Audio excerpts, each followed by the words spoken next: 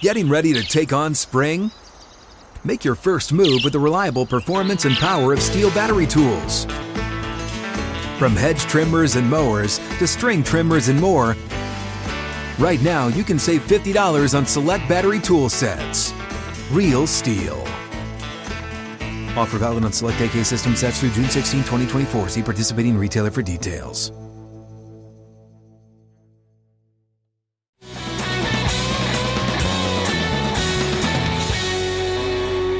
Outkick 360 and the Tennessee Power Hour. Alongside Chad Withrow, I'm Jonathan Hutton. Time to go to Knoxville. That's where we stop in first with the Tennessee Volunteers. VolQuest Power Hour is here each and every Friday. We love having Brent Hubbs and Austin Price on the show from VolQuest.com, the very best in coverage for the University of Tennessee.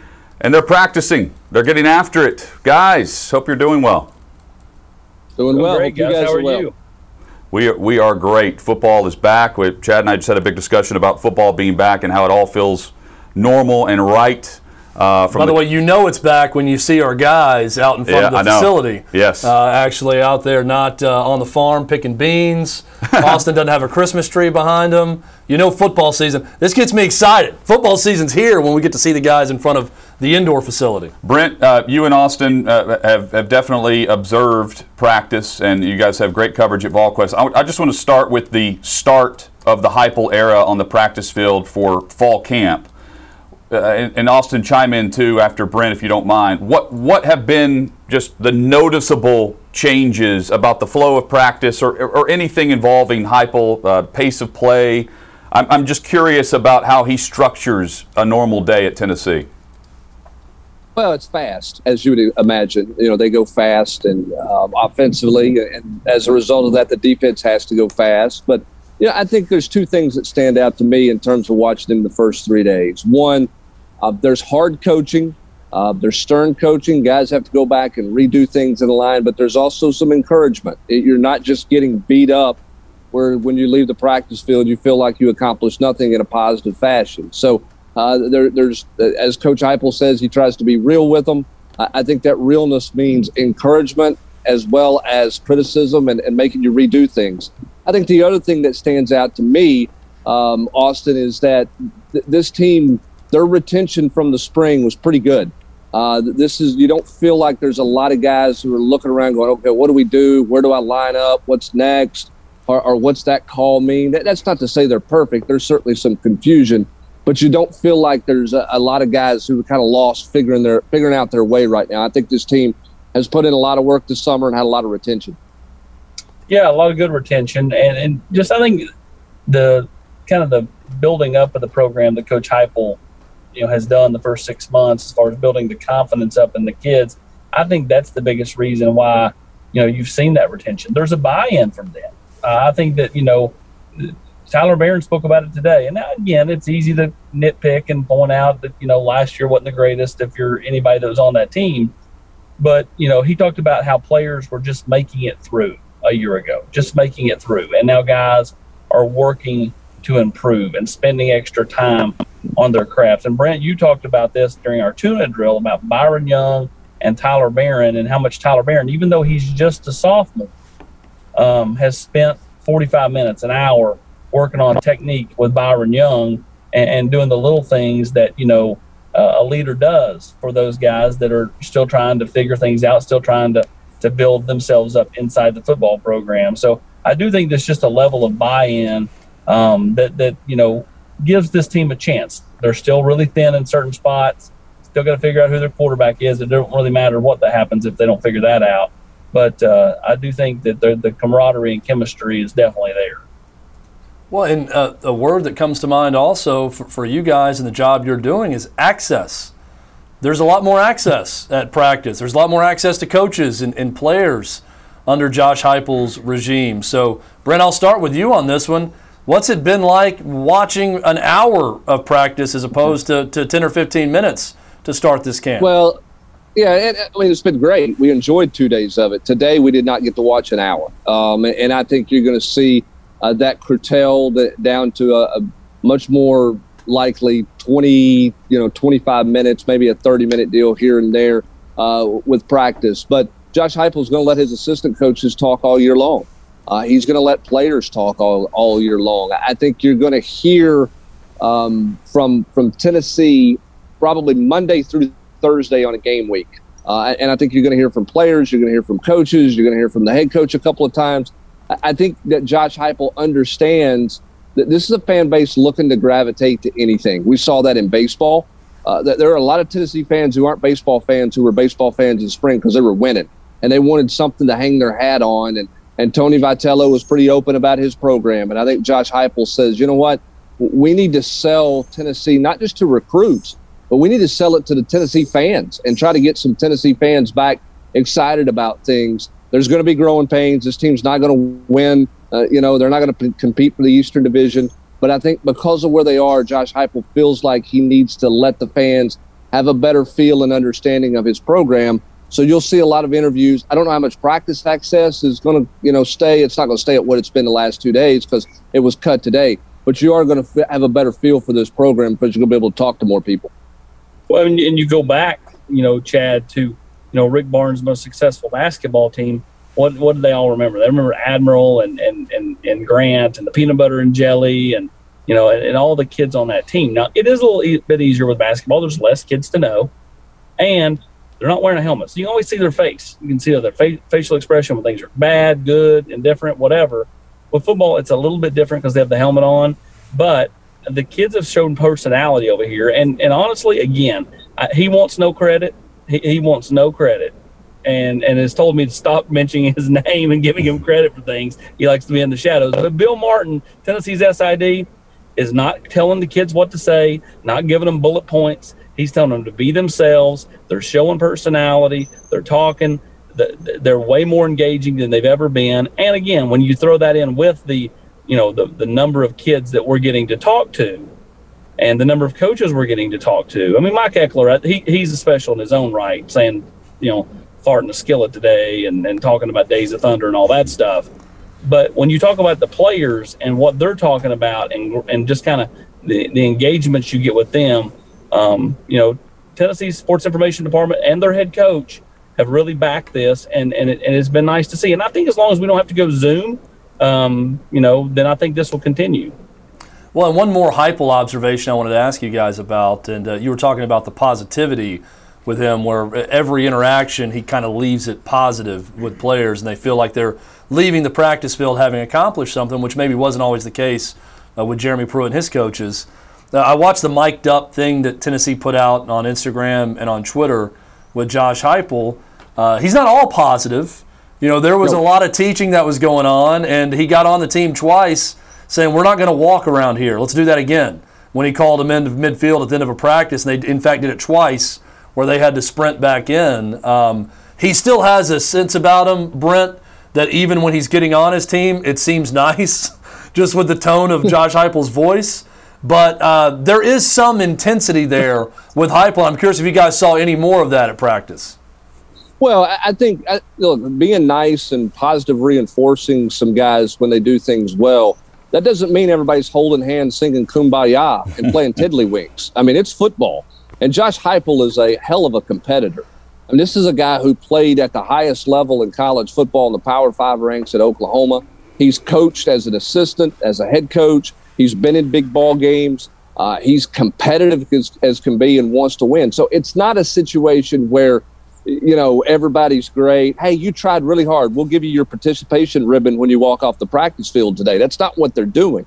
I think he feels like this team, when he inherited them and talked to them, they needed more camaraderie. They needed a little more positive reinforcement from where they were. Part of that's the previous staff's mentality.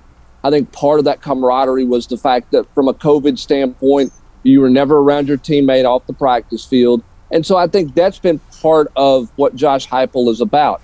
You will see, and the kids will see, as fall camp progresses, there will be more and more of Josh Heupel upset, angry type deal. The thing he is about, that really you see this from all of the coaches, Austin, it's not just yelling to yell. Everybody who's listening to this that's played sports has had that one coach that he just yells for the sole purpose of yelling. He's not really teaching you anything. It's just he's getting on you and yelling. There's always a message whether it's positive or negative, that we've seen in our practice field observations being out there, there's always a coaching message, whether it's delivered positively or negatively. It's not just yelling to yell. It's not just patting somebody on the rear end just to say, hey, some people are watching, let me be positive with somebody. It's very real. It is very real, and you're right. And if anybody would know anything about tiddlywinks, it would be Brent Hubbs. He's a hell of a tiddlywink player. He just is real. I mean, he comes up to Brent on the practice field today. He walked by me, walked by other media guys, and he's just it's not forced. It's just kind of like what's up. Coach Heupel's not against a good butt slap if need be. I mean, like he loves dealing with people. He's very engaging. You watch him interact with the former players that come to practice. You watch him interact with the current players, the support staff, the media guys, and it's easy to see why the kids and recruits, again, for a guy that came in that was talked about being a weak recruiter, I found it to be anything but that. He's put a ton of time and effort into recruiting. Now, maybe they're not having the success that he would like just because, they're having to deal with some outside issues with the investigation still hanging over their head and that black cloud. But his engaging personality has been way more than I thought it would be when they hired him. And, I can see why his players, his support staff, all those people love just to be around him and love working and playing for him. Brent Hubbs and Austin Price with the VolQuest Power Hour here on Outkick 360. It's not all about gambling here, but I'm curious how you guys would handicap the quarterback race right now. It feels like Joe Milton is the guy, just 30,000-foot view. However, if there's an outside bet to be made, Brent, I'll start with you. As we just set expectations here, as you observe things, first, do you notice a clear best quarterback on the field when you watch these guys play and practice? And number two, where is Harrison Bailey in the mix here? Well, I don't think there's a clear, this guy's the best guy. I think when you look at physical tools, Joe Milton's got the most physical tools. There's no question about that. The guy can run. He's got a cannon of an arm. He's big. All those things, are what you're looking for physically. He can do things that Harrison Bailey can't do with his legs. There's no doubt about that. Hendon Hooker, who nobody talks about, who I think's in this race as well, can do things with his legs. One of the things that Alex Golesh and Joey Housley, the quarterback's coach, talk about when they talk about trying to decide who the quarterback's going to be, it's about processing. It's about processing two ways. One, it's about getting fast and getting lined up, getting everybody lined up, getting it executed, and called the right way. And then the other part is how quickly can you process once the ball is snapped? Because here's the thing. In this offense, if you go and look at it, they create a lot of bust on the defensive side of the ball. But in doing so, there's also some offensive bust. So how quickly can you recognize, hey, I've got a problem here when the ball's snapped. I got to get rid of the ball because this guy's unblocked because of something we're doing here and it's created. So that's the part of this competition that's really hard to handicap from an observing standpoint when you watch routes versus air, one-on-ones. It's hard for me to sit here and go, that guy's processing it the best, because that's going to be a big factor in who wins this quarterback battle. From a physical standpoint, given the way the coaches have gushed, Austin, it feels like they really like Joe Milton. The question is, can he do the mental side of it? Yeah, I mean, it just boils down to what I've said for the last few weeks. I'm not sure I would hitch my wagon to anybody just yet. I mean, because Milton's got to prove he can handle the mental side. Harrison Bailey's got to prove he can be more consistent. Hendon Hooker's got to prove that he can make a play vertically down the field and not just check down. And I do think that what you saw in the spring, because they're in no-contact jerseys, that hurts Hendon Hooker. Because I think part of his game is his elusiveness and ability to run around. So, in fall camp, do they let him do his thing? Because, I mean, when Josh Dobbs was in a no-contact jersey, no one knew how good he was. And then he got out there and was avoiding, defenders and making people miss and doing his thing. All of a sudden, he was a lot better than what he was on the practice field in that no-contact jersey. So, I think a lot of that can go into this. But it sure sounds like, Brent, they would like to come to some type of decision and at least dwindle this thing down to a couple of guys, by, the 20th of August. Well, you got a scrimmage next Thursday night, and I think that's the separator. I think coming out of that scrimmage, they're going to try to keep it as somewhat even as they can, give everybody an opportunity. I think coming out of that scrimmage, heading into that Monday practice after the Thursday scrimmage, you're going to see them. They won't announce it, but I think Tennessee will have, two quarterbacks that are duking it out for the starting job. That's not to say the 3 and the 4 won't get reps. They're not going to get the equal type reps that they're getting right now. I think that Alex Golesh and Josh Heupel both made that clear when they met the media this week. You look at receiver for Tennessee, and it's a pretty good spot that they're in, especially with some speed at that position group. But immediately you're going to go to Velus Jones Jr., Jalen Hyatt as the top two guys. Who has emerged as maybe a 3, 4, 5 option for Tennessee at receiver that you've seen so far in practice? And Austin, let's start with you on this one. I'll tell you who's emerged. That bird that Brent's made mad over there to the left of him that lives in that tree outside the practice facility. I just think Tennessee's deep at receiver. I mean, you got Jalen Hyatt and Velus Jones. But, I mean, you look at Cedric Tillman. You look at Javonte Payton. See, I think Javonte Payton is going to help this football team a lot as long as he can stay healthy. He can run. He's smooth. He's got experience. That goes a long way. Jimmy Callaway, Jimmy Holiday have both really had strong starts to fall camp. And piggyback Callaway, who was able to take contact in the spring, he's had a really strong run since this staff got here. Anderson Kobe, someone who I think is going to help this team on the field. Walker Merrill, another kid, if he can stay healthy, that's the biggest thing about him is he's just kind of stayed injured a lot. If he can stay healthy, I think can help this football team. To me, Tennessee is that wide receivers that one position, Chad, and I think Brent will agree. Tennessee could have an injury or two, and it wouldn't affect them a whole lot. Whereas, like, if they have the wrong kind of injury on at offensive line or linebacker, it could be, decimating. Yeah, I don't think there's any doubt. By the way, I'm surprised that the bird bothers you. I guess at some of those private exclusive golf clubs you play at, they make the birds go away, or what's the deal there? I'm not sure. But this is as close as I get to nature on the golf course, is with a bird in the background, Austin. So I'm sorry that's been a distraction for you during this power hour here. When you talk about the wide receivers, I agree with you 100%. I do think that is a position they can deal with an ankle sprain for a couple of weeks and can mask that. Other positions, I'm not sure they can. Tight end is one with Austin Pope being gone. Miles Campbell's a freshman that's going to have to play a whole lot of football, in my opinion. But wide receiver, they got a little more depth. Do they have 6 guys, 5 guys that Josh Heupel says, man, they're perfect fits for my system? I don't know about that. But when I look at the Central Florida stats and I look at what happened at Missouri, when you got 5 guys at Central Florida last year who averaged 13.5 yards a catch, not all those guys were perfect fits for the system, but the system works for you to create production. So I'll be surprised if that group is not productive, even if they're not, from the measurables or the speed factor, exactly what Josh Heupel is looking for in his recruiting profile. I want to ask about 2 big guys. And Brent, I want you to take one. Austin, I want you to take the other. Darnell Wright and D. Beckwith. 2 different positions, but 2 guys I want to know more about.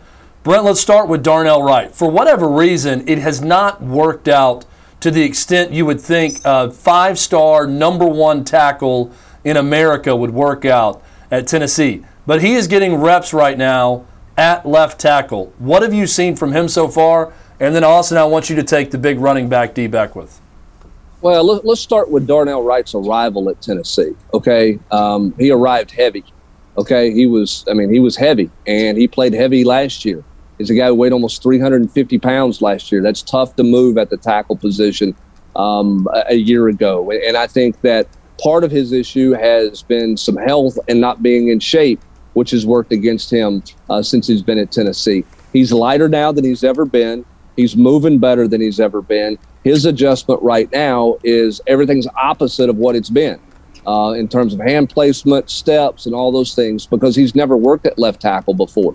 So we'll see how that adjustment goes. Scrimmages will be big for him. It gets real for him now that they're putting on pads. It turns totally different because his physical skills should be able to show up and help him. And Austin, I think he'll be more physical because he's lighter, because I think he's going to move that much better. He looks much better than even when we went and saw him in high school and he committed to Tennessee. His body looks more like what you want a tackle to look like. Yeah, I mean, the strength staff, for the first time ever, I don't think we've played up a strength staff, and best summer ever. I mean, honestly, like you look at the guys that have put on 20 or 30 pounds, then guys like Darnell Wright and Aubrey Solomon. Aubrey Solomon last year weighed I won't say 400 pounds, but I mean, he wasn't too far off of that. He was huge, and he looks really good. Now, does he help this football team? We'll see, but he looks much better, looks much healthier. Same thing with Darnell Wright. I need to get on whatever plan they're on. I just come over here and run. But at the end of the day, Darnell Wright, I think, will get it because he did play left tackle in high school. So it's just about relearning things because for the last 2 years, he's been nothing but the right side. They hadn't played him at the left at all. And so I do think this is a bit of an eye-opener. As for D. Beckwith, to me, much like the quarterbacks, you're not going to keep all those guys. At some point, somebody's going to leave. I mean, the law of averages tells you that. Same thing with the running backs. At some point, somebody's going to leave that room. Is it Laneith Whitehead? Is it T. Hodge? Is it D. Beckwith? I mean, they have a lot of bodies in that room. You just wonder who is the person that moves around. Whitehead's got, I guess, an existence on defense from his high school days. D played it a little bit. I think could play defense, could play tight end. He's too good of an athlete to have him just, bottled up over there, not able to get on the field. When you look at defensively for Tennessee right now, guys, the transfers and where they are on the depth chart. Brent, I'll start with you on this one. Who has stood out? Because we've talked a lot about those guys needing to be a part of this, needing to be productive if Tennessee was going to get anything done on defense. What have you seen from them first 3 days of fall camp? Well, I think they're all going to play, and they're all going to be in the rotation. Whether they're the starter or not, those two defensive linemen are going to play. They're going to have to play. When you talk about Dejon Terry, you talk about Caleb Tremblay, both those guys are going to be a factor. I mean, look, no knock to the guys who left, but I think Tennessee's upgraded themselves there with those two guys. Now, are they dominating all conference players? I'm not saying that, but I think those guys are going to play with the kind of intensity and effort that Rodney Garner is looking for. I think that's why he went out and got those two guys to come play for him. So whether they start or not, they're going to be in the rotation. It's hard to say, boy, that guy looks great as an interior defensive lineman without pads on. Okay, now both those guys are in shape. I think they move pretty well, but we'll see what the returns are when they really start hitting people. At the linebacker level, Mitchell, I think, to me, he's a starter at linebacker. Now, they've not named him there, but I think from a talent production standpoint, what he did at Texas, it's hard for me to sit here and say he's not going to be one of their starting linebackers. I think he is a huge upgrade to a room that was really struggling in the spring just with numbers. Jeremy Banks was out. Roman Harrison was out. Harrison's now playing on the defensive line. They just did not have enough numbers at linebacker. So Mitchell steps in and has a chance. I think with what we've seen thus far, which again is little to no contact because they just put on shoulder pads today, you're always your eyes going to the skill guys. What receiver looks better? What DB does this? I like Brandon Turnage. I do. I mean, he's got to learn this system. I think this system is easier and simpler to learn than what he was at Alabama. But Austin, from a physical gift standpoint, I don't think there's any doubt that guy is going to have a major say at corner. I like what he's shown through the first 3 days of practice. He's made a couple plays. He's had some tight coverage. He's a guy with a lot of confidence in his skills. Yeah, it's just about, getting back out there. He didn't really do anything for a couple of months. So getting back in football shape, learning the system, understanding how they want to do things here, which is different than what they did things at Alabama. So 100%. I think he's just got to continue to get his feet under him. But you can see the raw athletic ability. I'm interested to see kind of where they are at nickel. Theo Jackson is kind of that guy right now. I'm not sure. I think he's more of a safety than he is a nickel. So you look at, can Turnage play there? Could Kamal Haddon play there? Once he kind of gets past whatever little issue he's had that's had him working on the side the last couple of days. So, these newcomers, especially on the defensive side of the ball, Tennessee's going to need them to play a lot, and be effective if Tennessee's defense is going to, be much improved from where they were at in the spring, which they should be. I mean, you can only go up from where we saw in the spring. It's been a big week for Tennessee football at the start of fall camp, but recruiting never stops. Austin, 3 commitments this week, starting with the biggest of the Heupel era to start the week. What can you tell us about the 3 new additions to this class? Well, a huge addition with Addison Nichols. You look at him, you look at Caleb Perry, and then, Chaz Nimrod, the receiver from Arkansas. But Addison Nichols, again, I was by a Long's Drug Store yesterday, and I saw Miss Ruthie, and I explained to her, I showed a picture of it. I said, "Do you know this kid?" And she goes, "Oh yeah, he comes in here with his grandparents all the time." Because if you've ever been to Knoxville and you go to Long's Drug Store, which is a little soda fountain pharmacy, not too far from campus, Miss Ruthie's in there. She's worked in there for years. Tennessee had to land that kid. They did do a really good job down the stretch to land that kid, and that, to me is a big deal because Tennessee along the offensive line, they're going to have to replace some people going forward. They need players like Addison Nichols to go along with, Mo Clipper, who I think is a really underrated piece along the offensive line. Tennessee was impressed with Nimrod, the receiver from Bentonville, Arkansas. He came in, did a personal workout for the staff last week, ran 4.5, and was really good, along in his workout for Coach Burns. So, Tennessee pulled the trigger and offered him, and he returned the favor by committing yesterday. Brent Hubbs and Austin Price, VolQuest.com, the website where Brent and Austin already have a video up recapping practice number 3. Much more coverage at the site as well. And if you missed a portion of this, they do a great job. And do us a favor, they post this in the message board as well as the front page. You can find that there each and every Friday. Guys, quick visit today because we're about to head out to Titans practice, but football is back, and that is a great thing across the great state of Tennessee. Yeah, you guys talked about that coach that yells just to yell. You guys are getting ready to go to your team member that yells just to yell at Titans practice. He'll be getting after it here in about 30 seconds. Hey, Brent, yell at that bird. Get that bird away from you. All right, we'll do our best to see if we can. I mean, they ought to know that it's out kick, right? The bird's got to shut up for 30 minutes because it's out quick, right?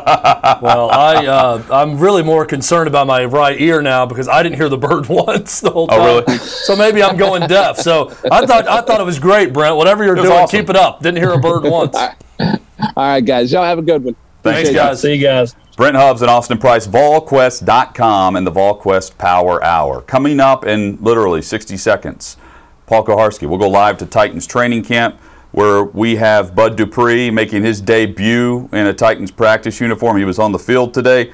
We'll get the very latest there, plus Caleb Farley, Ryan Tannehill on Pushing the Envelope, and much more. It's all straight ahead on Outkick 360.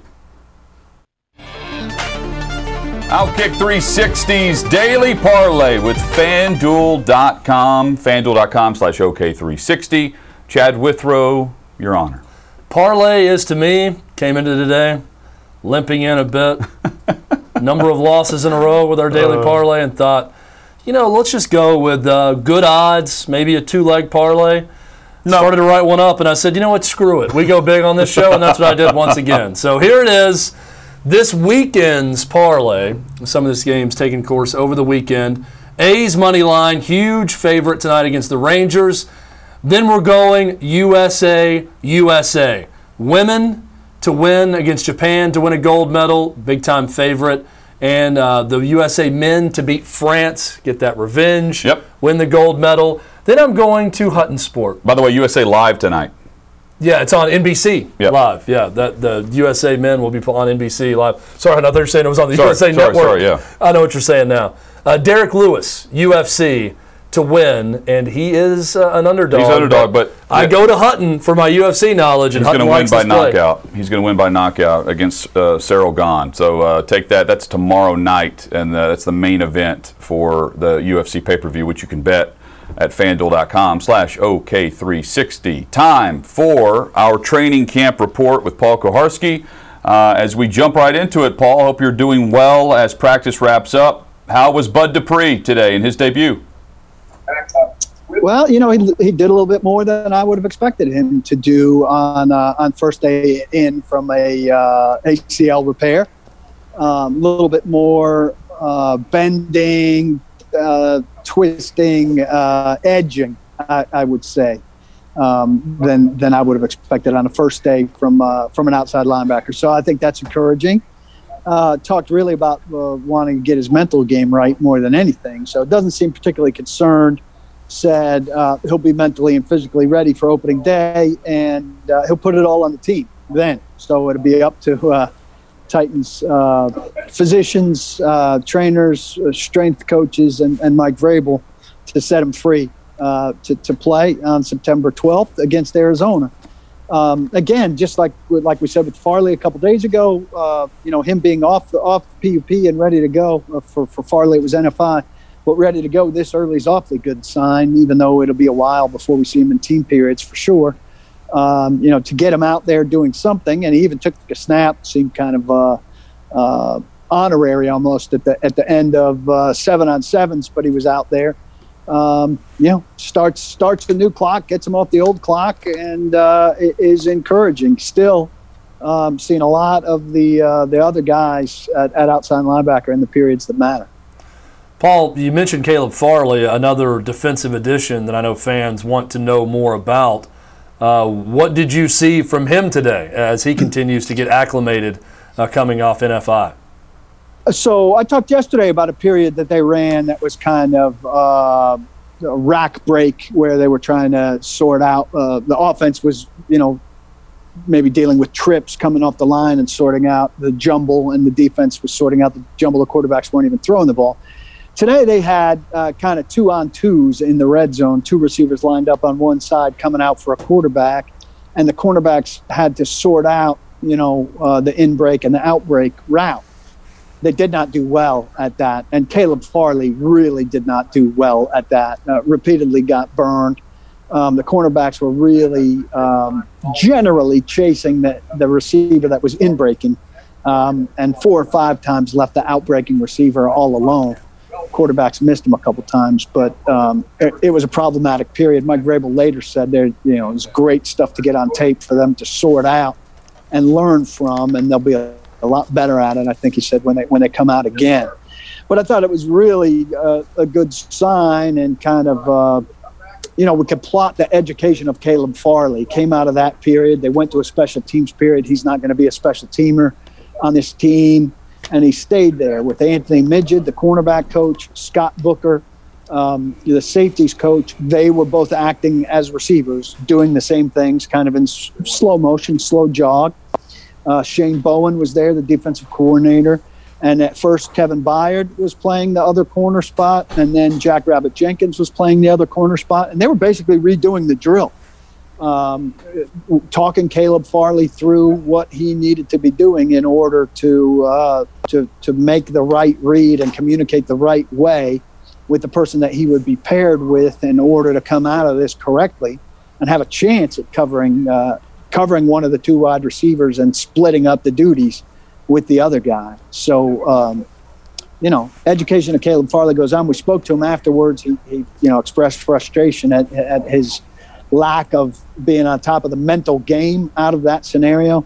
Then later on, boys, in 7-on-7 against Cam Batson with the Logan Woodside throw in the middle of the field, he came, broke on the ball really nicely, came and knocked it down, but I think he hit it here, and I said to the guys I was watching with, that's a great breakup, but he's got to intercept the ball that he can knock down with his armpit. Yes. And sure enough, when we talked to him, he said, I got to pick that. He was not happy with the breakup at all. He was pissed off that he didn't pick it off.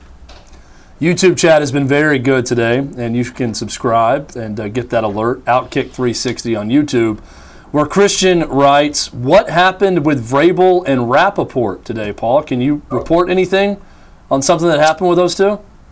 Yeah, I mean, people will make a federal issue out of it. I think my understanding is Lewan came out and he was basically shooting the bull with Rappaport a little bit, and Vrabel saw it and gave Rappaport the business about talking to a player during practice.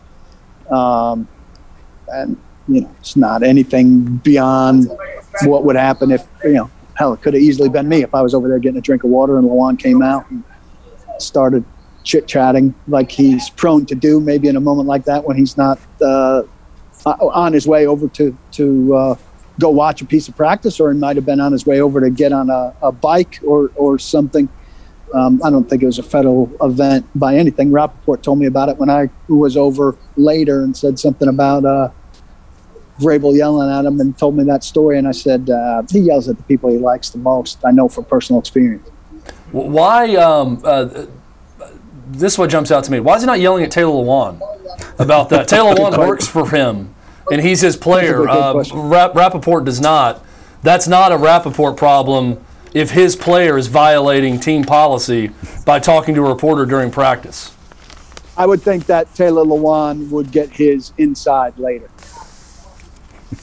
I mean, this is not a federal offense, but I'm getting really tired of Deion Sanders and Jason Garrett saying, "Call me coach," and then coaches feeling the need to go off on reporters about everything. They're taking roll with Sutton people, talking about how many times they've been there and whether or not they can ask a question because they haven't been there enough. And now Mike Vrabel's yelling at Ian Rappaport?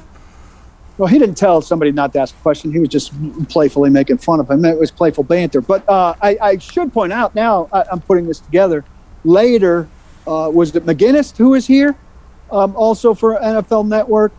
He was having a conversation with Jayon Brown, I want to say, kind of up, there are these little alleyways between the practice fields, and McGinnis was up a little bit in territory that we would never be allowed in over here, and where he shouldn't be. And he was talking to Jayon Brown, and one of the PR people sprinted over there and broke that up. So I don't know if the rule's different for Ian Rappaport versus a guy who played with Vrabel. But that is the interesting distinction. That conversation was stopped by a media relations person. Paul, one wide receiver returns to practice, another left practice early.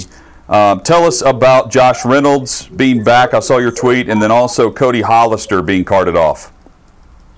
Yeah, I'll go Hollister first. Play over the middle, I couldn't really tell what happened, but the end of it was not good, and he was down on the ground holding.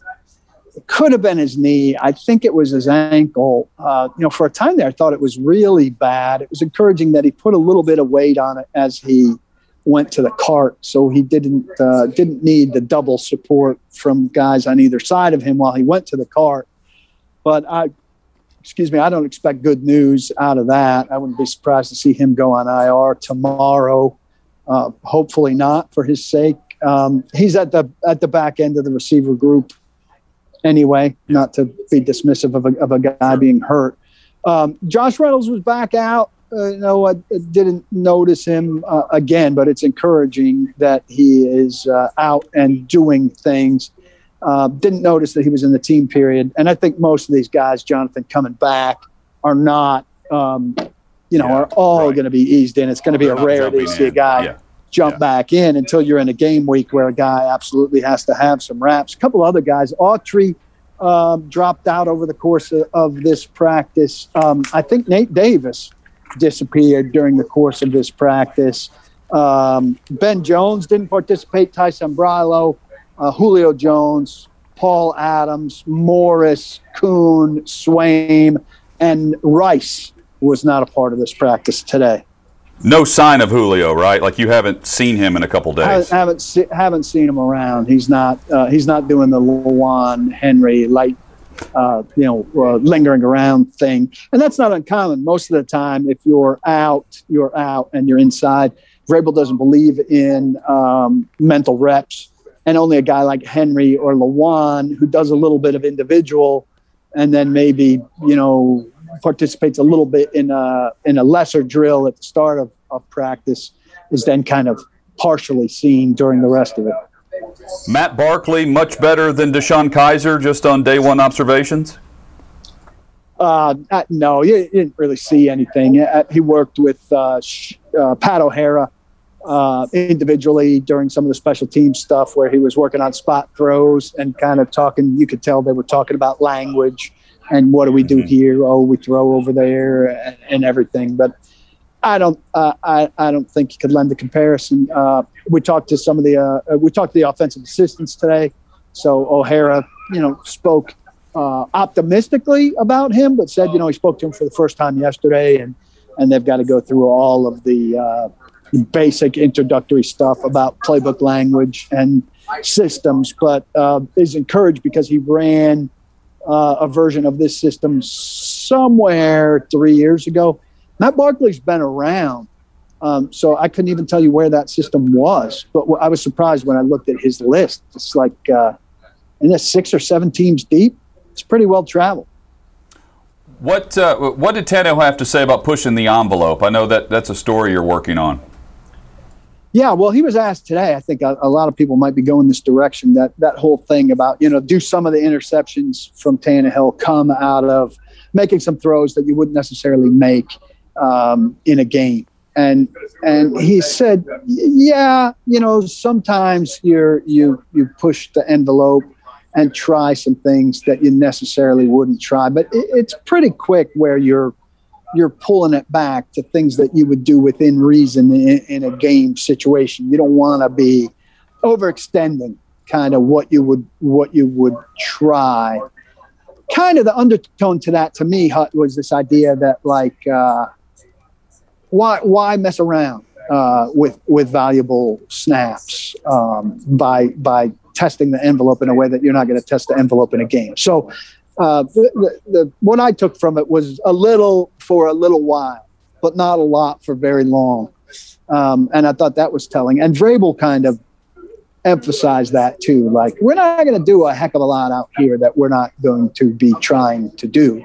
And we need to find that line pretty quickly. That was kind of the gist of what I got from them. And I'm not surprised by that. That kind of fits their MO, don't you think? Yeah, I tend to agree. I'm glancing through just what others have tweeted out, and you can confirm some of this. Did Racey McMath have a much better day today? I think Tehran said that he resurfaced. Can you put that into context if you observed him? Also Firkser. Firkser was on the timeline quite a bit today, just based on his practice. Both made some plays. There was one very good Firkser catch that some people counted as a play of the day. And I did notice Racey McMath more than I have. He'd kind of gone a little bit AWOL, I think. That's a good sign from him. I asked Tannehill specifically about Marcus Johnson, who the guy – I think the consensus out here is that he's the guy that is at the head of the group beyond the top 3. And Tannehill really spoke fondly of him, saying, taking advantage of the opportunity, doing everything that we ask, and eager to see what he could do given more chances and in bigger settings. So I think things are really stacking up nicely for Marcus Johnson. Provided that he doesn't, drop off or disappear. And these other guys have taken their turns dropping off and disappearing. McMath amongst them. Des Fitzpatrick, pretty quiet. Nick Westbrook-Ikhine today, we had a little bit of a debate with his biggest supporter, Joe Rexrode, as to whether a pass was dropped or broken up. And pretty much everybody but Joe thought it was dropped. There's a big apologetic piece coming from Joe if Westbrook-Ikhine doesn't make this team. And I would say right now he's destined for the practice squad based on the crowd in front of him. And I don't know. I mean, look, it's still, they haven't played in a game, right? And it's 7 or 8 practices maybe, but right. 8, I think. I don't see the pressure for 7 wide receivers if Marcus Johnson if Chester Rogers could be your punt returner, and if Racey McMath makes it as a gunner, you could still be at 6 with a 7th on the practice squad. If somebody else is making a case at a defensive back spot or even at a linebacker spot for a special teams slot. Well, and just going to the punt return battle, Amani Hooker getting some reps there, along with the usual 3 with, you mentioned Chester Rogers, Kinsey, and also Batson. Yeah. I just can't see somebody with the value of Amani Hooker holding that job like full time. I think if you're struggling with the guy that gets the job and you need somebody that can guaranteed make you a catch, then Amani Hooker, who's a very reliable player, who I would think you could put back there and know that he's going to field the ball with a reliable fair catch or make a good assessment of a bouncing ball. I could see using him in those circumstances, but that would mean you really don't have a lot of faith in your main guy. And I really want them to come out of this with faith in, I've made the case for Chester Rogers. I need to see him do it in some preseason games. But he or Batson or Kinsey, I would hope have the faith where you don't need to throw Amani Hooker back there, or you would be throwing Amani Hooker back there or somebody like that only in an instance where your lead punt returner gets hurt. In some cases, it's not if they miss a kick, it's how they miss a kick. So whenever I read that the kickers both missed one, were they bad misses? We're trying to put this into context on a daily basis for the kicking battle. No, it was a good day. It was a good day. Ficken missed, what did they kick? 6 each from varying distances. They made them all except Ficken missed one from, I think, in the 40 range. And then in 2-minute drill,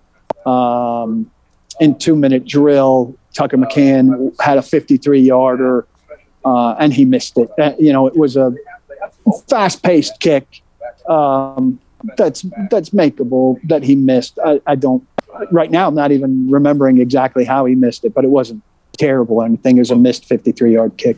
That's a positive. Also, and if you mentioned this earlier, I just didn't hear it in my ear. Harold Landry returned. We discussed Dupree. How did Landry look? Hey, Dwight, was Harold Landry back out there today?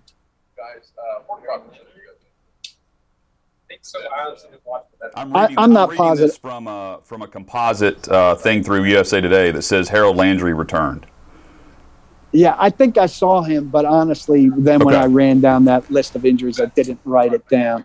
I did talk to Dupree about the kind of chemistry that he needs with Landry, because you're far away from that other pass rusher, but you need to be in sync with him.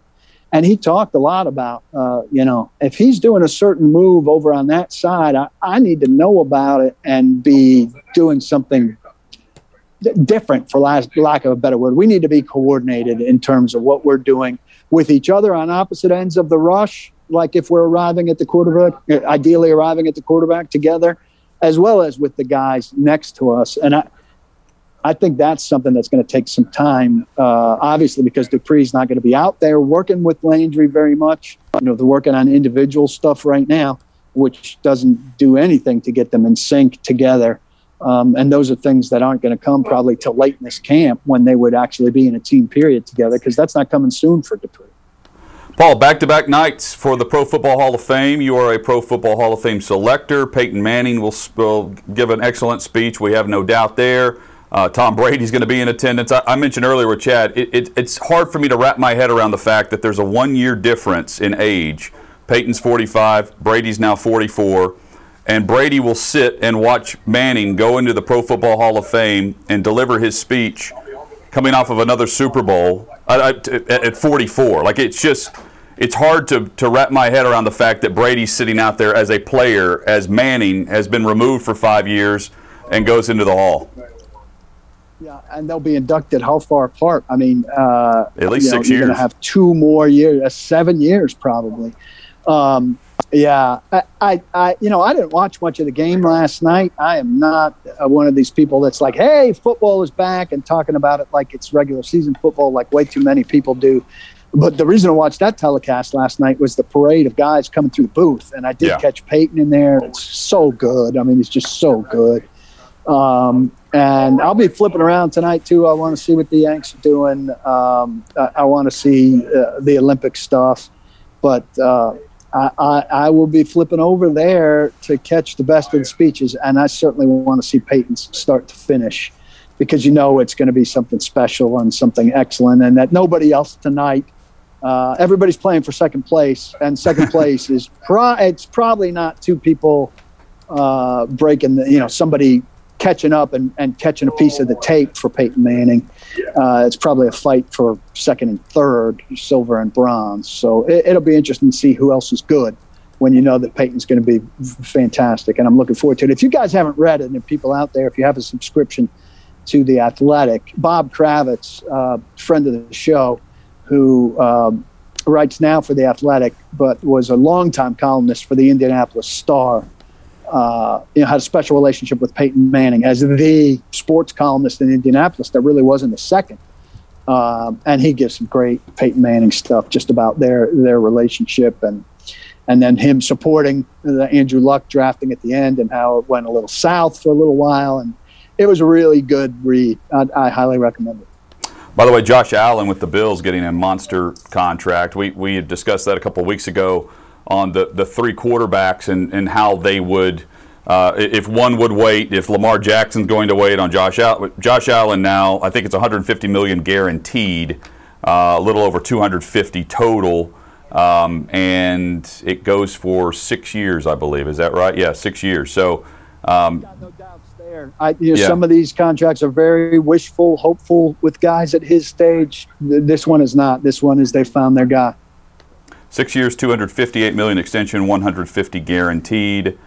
43. That's $43 million per year. So it's a massive contract for Josh Allen. But it also means big bucks. Even if it's less, it's going to be big bucks for the other quarterbacks coming down the pike. Lamar Jackson, one of those who, by the way, came off COVID-19, their list. So he's about to return to Ravens practice. Paul, I will see you tomorrow morning at Titans practice, and then we'll recap everything on Monday and have a big unveil as well as we do the Titans news and notes on Monday. Looking forward to it. I look forward to it. Assistant defensive coaches are talking as early as 8:45 if you want to come for all the fun. Oh, cool. Good. Hey, by the way, Landry was individual only. I just got confirmation on that. So at least that's great news because Dupree, just watching the videos, just to put a wrap on this, watching the videos that you put out and others, Dupree's doing more than what I expected for day one off PUP, just with the cuts. Looks and then good. Landry coming back on the same day along with Farley. And, I mean, this is great news for a Titans team that needs that defensive jolt from the jump in week one. This is another step in the right direction. Don't know much about Julio Jones yet, but it's a step in the right direction on the defensive side of the injuries through the first week and a half of practice. Boys, have a great weekend. Hut, I'll see you tomorrow. Don't block the box. Do lock the lots. Hey, thank you to Blackbird and Blackbird Academy, John and Martina McBride. Thank you so much. This is our final show inside Studio G, Nashville, Tennessee. But we will continue to tout the fact that you can go to theblackbirdacademy.com and learn how you can be in the industry. If you know someone that's in love with audio and production and engineering, that's where you go. Right here is where you go. Hands-on experience. TheBlackbirdAcademy.com for more information on this world-class studio right here in Music City. We have forever enemies, and they make this list right here. This I'm actually grabbing because I'm about to pack up because we're taking where we're going next. Blackbird, John McBride, Martina McBride, Alan, Misha. Yeah. Everyone at Blackbird Studios, forever friends. Forever friends of our show, and we thank you so much. Thank you, Blackbird. New chapter for us on Monday. New studio unveil on Monday. Join us noon Eastern, 11 a.m. Central across the Outkick Network.